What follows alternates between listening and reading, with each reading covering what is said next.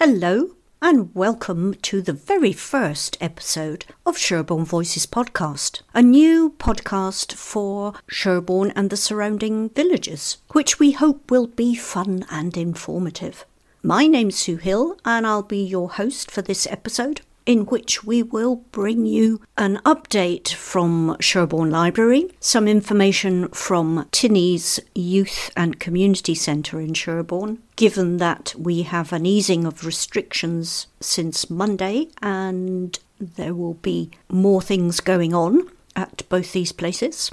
I have a couple of what's-ons and some information that I have gleaned from national and local sources. And we're going to start today by talking about Millburn Port's Scarecrow Festival, about which I knew nothing. And I had a conversation with Susan from Spirit of Millburn Port last weekend to find out what the festival is all about.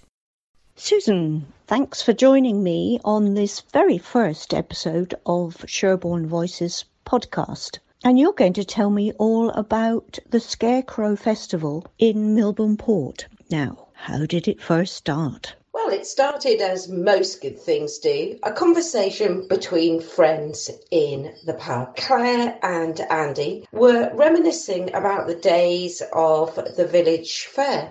They felt that it was such a good time when they were younger and they wanted to recreate the same experience for friends and family that they remembered. Oh, so there was a fair before the Scarecrow Festival? Fair, carnival, fete. Yes, there had been quite a successful small-scale carnival fair in Millburn Port, but it had dwindled as people had found other things to do with their weekends. As you know, these things take a lot of organisation and there weren't the people with the energy around to carry on the original carnival. But there we are. We are so lucky here in Millburn Port that this particular scheme got off the ground. So the Spirit of Millburn Port was born, and it is an organisation working together for the community, Millburn Port, Millburn Wick, and further afield. And the Scarecrow Festival is the week before the fair at the village rec and party in the port. Better and better, so there's more to come. There's a theme each year for the Scarecrow Festival, isn't there? Yes, indeed. There is a theme every year for the Scarecrow Festival. This year it's sport and any sport or sports person. But the wonderful thing is the creativity of the people in the village, because we have a theme and you go around looking at the scarecrows and there are some very amusing and wry takes on the theme. This year it's sport, and as we've promoted it, people have asked whether egg and spoon is a sport. The debate over darts and chess, are they a sport? And I'm sure that again we're going to get a really wide range of ideas on a theme. Sounds really fun. I love the idea of scarecrows and all being dressed up according to a theme. So how do people get involved? I mean, if people want to take part, they probably already know how they need to do that, but tell us anyway. And how do people get the opportunity to visit and see all the scarecrows? Spirit of Millburn Port has a Facebook page, and so many people in the village know to keep an eye on that at certain times of the year so that they find out what the theme is. Also, there's a couple of addresses in the village: 26 Wheat Hill Way, 7 Victoria Terrace, that's in Newtown, and we're also advertising it at the weekly Saturday market. Once you've seen the range of scarecrows, the different materials people have used, the different interpretations of what a scarecrow actually is, then people get braver about their own ideas. Last year we had 134 incredible number of scarecrows. That's amazing. I don't know why I didn't know anything about it, but I would really like to come and see them. How do I find out where each one is? The reason why we ask people to fill in entry forms is so that they can take part in the competition, the first prize being to switch on the Christmas lights, but also so that we know where the scarecrows are, so that if you've got a scarecrow in a slightly unusual nook or cranny of the village, there's a map to help you travel round and find all the scarecrows that have been entered. I love the idea of the first prize being something to do within the village, switching on the Christmas lights. I think that's a lovely idea and continues the idea of community spirit, doesn't it? Okay, so there's a map. Who do I get this map from? Maps are available from the same addresses, 26 Wheat Hill Way and 7 Victoria Terrace, but they'll also be available at the Saturday market, at the library and at Wayne's the Butcher's. I'm getting very excited about this. And can people visit any time? You better tell us what the dates are. Obviously, within the rules and regulations of our modern time, you can visit any time to walk around the village and look at the scarecrows. Milbourne Port is quite a big village, so you might want to give yourself a little bit of time, or even make a couple of trips to have a look at the scarecrows. The entry forms need to be returned by the 22nd of May to give us time to put together the map so that you can walk around and look at the displays. You can put your scarecrows out any time, but I would look at the weather. The wind can be vicious on scarecrows. The Scarecrow Festival itself is from Thursday the 27th of May through to the following Thursday, judging on Thursday the 3rd of June, but scarecrows staying up until the end of the following weekend, giving ample time for everyone to have a look. Well, you've got a convert here. I didn't know anything about it, but I shall certainly be coming to see all these scarecrows, and I'll look forward to hearing which is the winner. So thanks very much, Susan, for telling us about it and giving us some background to it. That's really helpful and really inspiring. I feel it's quite heartwarming to hear about it. It's been a pleasure talking to you, and I look forward to chatting about all the other wonderful things that happen in Milbourne Port. Susan Boyce there telling me about the Scarecrow Festival in Milbourne Port. And if you live in Milbourne Port and you haven't yet got your application in for the Scarecrow Festival, you've got until the 22nd, and you can pick up the forms from 7 Victoria Terrace or 26 Wheat Hill Way. And if, like me, you want to go and visit them between the 27th of May and the 3rd of June, then we can get a map of where all the scarecrows will be from those two addresses, 7 Victoria Terrace, 26 Wheat Hill Way, but also at the Saturday Market in Milbourne Port, at Wayne's the Butcher, and at the library in Milbourne Port. And I think it sounds like a splendid thing to support. I'll put those contact details on Sherborne Voices podcast website so that you can pick them up if you missed them just now. Here's a quick update from Grace at Sherborne Library to tell us what's going on now. Hello everyone, this is Grace here from Sherborne Library. We are open to our normal pre-COVID opening times again, which are Mondays from 10 until 6:30, Tuesdays 9:30 till 1:30, Thursdays 9:30 till 6:30, Fridays 9:30 until 5:30, and Saturdays from 9:30 until 4. For those who haven't been back in to see us yet, please know that you are able to come in to browse for books and that we can order books in from our neighbouring authorities for you. There's also access to computers, printing and photocopying, although we are running fewer computers to allow for social distancing, so we would recommend giving us a ring and booking a time slot to make sure there is one available for you when you want to come. The library telephone number is 01935 812 683, so feel free to get in touch.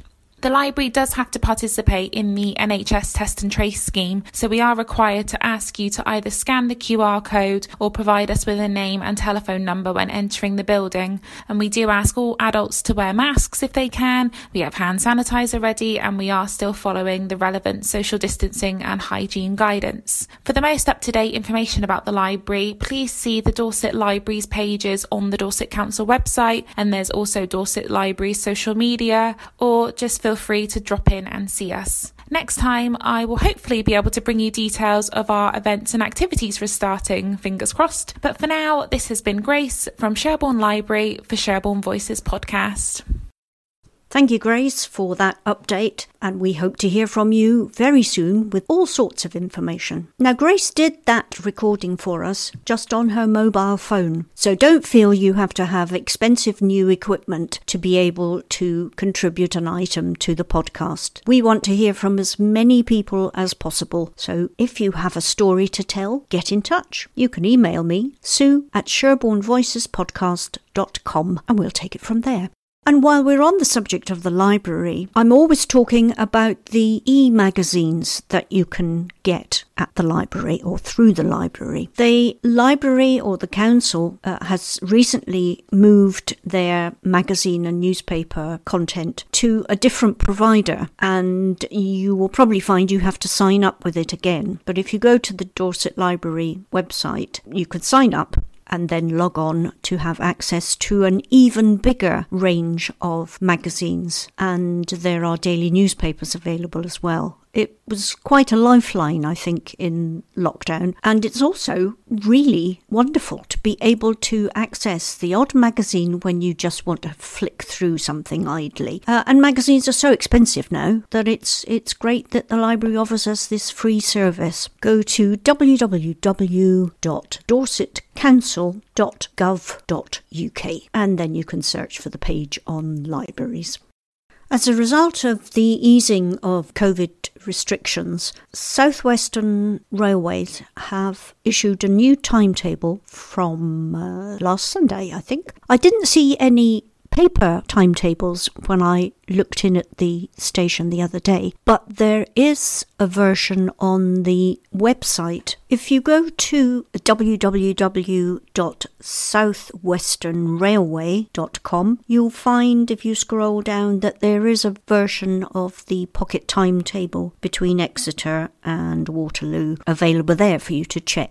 It looks to me as if there are trains once an hour, much as they were before the pandemic. But it's worth checking if you're planning on travelling by train and haven't done for a while. And in connection with that, from yesterday, the 18th of May, for 3 days, South Street in Sherborne is going to be closed, according to a sign. I have no more information. So that may affect people coming into Sherborne or indeed going to catch a train. Many of you in Sherborne and possibly beyond will have been regular users of Tinnie's Youth and Community Centre, which has of course been closed for several months. So I caught up with Sue Thomas-Peter, who is involved with the running of Tinnie's, and asked her to give us a rundown on what we can expect to be able to do there now. Sue, you're telling me that Tinnie's is going to be opening again. Yes, that's absolutely true, and we're delighted about it, Sue, because the situation is so much more encouraging. From Monday the 17th, we will be able to open under exactly the same conditions as operated in the autumn. And we've been busy these last couple of weeks making certain that we've had a thorough clean of the place and checking all the precautions are in place. And so on Monday and next week, we'll have a good number of people who regularly come to join us, coming back again to enjoy their activities. That's very reassuring, I think, Sue, for people. And you were telling me before we started recording this that there is a formula for checking how many people can be in a venue. Now, I didn't know about that, and I think that might be quite useful for listeners to know a little bit about, so that it's another way of reassuring people that venues are as safe as they possibly can be. Yes, Sue. The government were very concerned about overcrowding. Obviously, it had to be the case in venues like ours that people were properly spaced out and had at least 2 metres. So essentially what they asked us to do was to look at the size of the room and then to use a particular formula which would give you the number of people that were allowed to use it. So in our case, in our hall, for example, if we wanted properly socially distanced, then the maximum for classes would be 15 people, and that meant that they could have a properly spaced opportunity to do their activities, movement maybe, or aerobics, without compromising the rest of the people who came along and joined in the class with them. And many of our users and group leaders have actually been very, very accommodating, and some of them have even split their classes into 2 so that they're able to still offer opportunity and activity for people, but be able to comply with the regulations about social distancing. So that seems to have worked very well. But it will be very nice, of course, in the future when we can have the normal number of people back to classes and they can socialise before and after in the way that they do, and which, often adds to their enjoyment. It isn't just about the activity, it's often about coming along and meeting up with friends and socialising, as well as doing a bit of exercise or, doing an activity that you enjoy. So we look forward to getting back to that. I imagine people are really looking forward to getting back into the activities that they were enjoying before all of this happened. But it's also very important for people getting back into doing their jobs, those that are self-employed and getting some earnings again. We're hoping that by the 21st of June that many of the restrictions will be able to be lifted, and the classes and activities at Tinnies will be much the same as they always were, which will be brilliant for everyone who enjoys their activities during the day, which is many of the U3A group and other exercise classes. We have some new yoga classes starting with us next week. We've had yoga before, but this time a new instructor coming to join us. Then we can get back to having several users occupying the building at the same time. Currently, we have to be careful and just have only one group at a time. So it will look very much like it always had. Now, you've told us about the adult classes and the daytime classes. Tell us about the youth club activities. Our youth club has been doing some Zoom sessions while we've been closed, which is on a Monday evening and a Wednesday evening. That's our own youth club. We hope that they will be shortly starting on the 24th, and all the activities that they offer the young people. And then in addition, we have on an alternating Thursday, we have a youth club run for young people with Down syndrome by the Ups and Downs Society. They are going to come and join us as soon as they're able. And we also have Gateway, who come on a Thursday evening, who provide a youth club for those young people and adults who have learning difficulties. It's a very, very active community hub, and one that we'll be very, very pleased to involve all our users and new clients to come along and use the facilities, not just indoors, but of course we have outside. We've got 5.5 acres of lovely grounds, including a multi-games area and a grass area which we use for football, and we have football training in the evenings. That will shortly be returning as well. If anybody wants to join a class or something, how do they get in touch with Tinnies?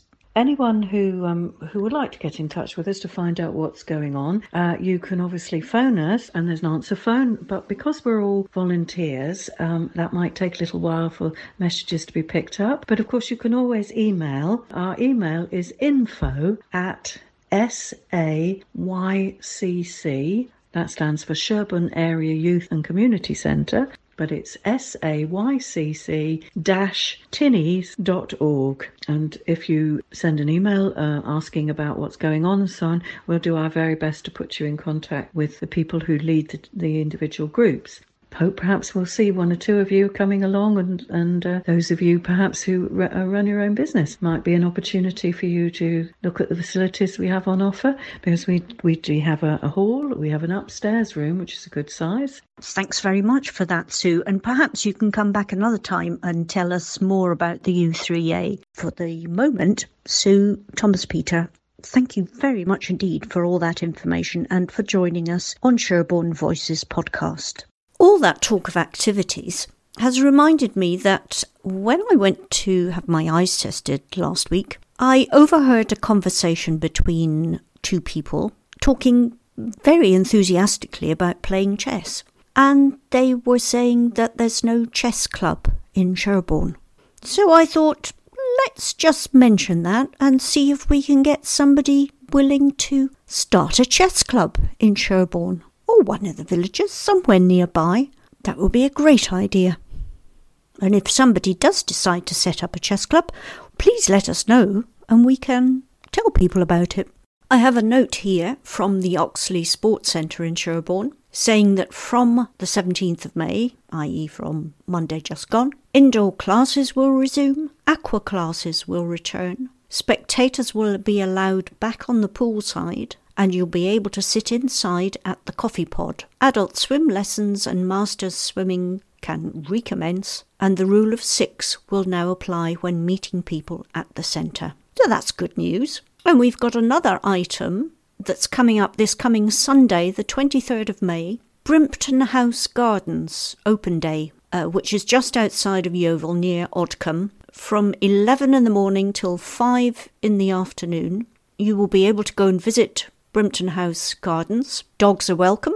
Owners should be on the lead, however, it says. Admission is adults £3 and children just £1. And any NHS workers who are not working, as they always seem to be, they'll get in free as a thank you. Just show your NHS ID. The admission fees go towards charity. There'll be tea, coffee, cold drinks and cake available. And there should be a raffle at 2 p.m. They're hoping. So that's this Sunday from 11 till 5, Brimpton House Gardens Open Day. As more and more events come on stream, we hope, and venues open up again, do let us know and we can give you a shout out on the podcast. The podcast is for people living and working in Sherborne and surrounding villages. So any items of interest would be very welcome. We want it to be not just about telling you about businesses and organisations that are doing things,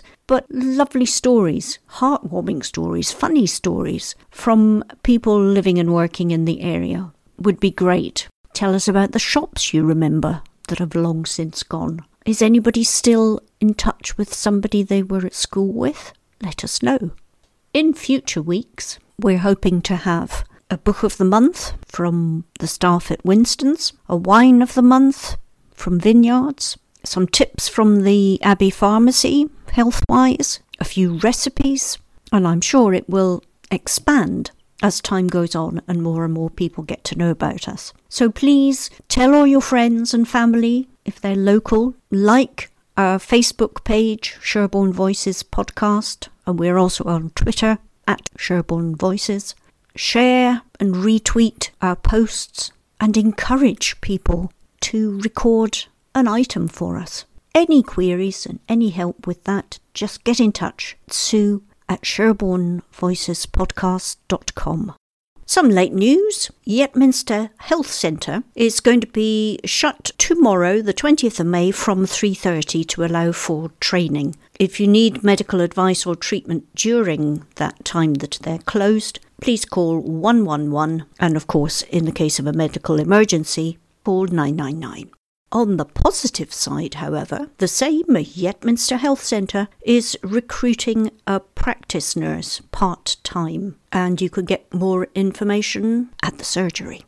The next Dorset Farmers Market in Sherborne will be on Friday, the 21st of May, from 9 till 1 o'clock, so don't miss that. And lastly, some very good news for the Sherborne Community Kitchen. They have received a donation of £6,451.62 from the NFU Mutual of Sherborne. So a very big thank you to the NFU Mutual for that, which will be very well used by the Community Kitchen, which is such a great organisation. One of the definite positives that's come out of the pandemic. So that brings us to the end of today's podcast. I'd like to thank my guests, Susan Boyce, talking to us about the Scarecrow Festival in Millburn Port, Grace Anderson from Sherborne Library, giving us the first of what I expect will be several updates, and Sue Thomas-Peter, telling us about the measures in place for health and safety now that they're open again at Tinnie's Youth and Community Centre in Sherborne. I'll be with you again next Wednesday with another Sherborne Voices podcast. I do hope you can join me.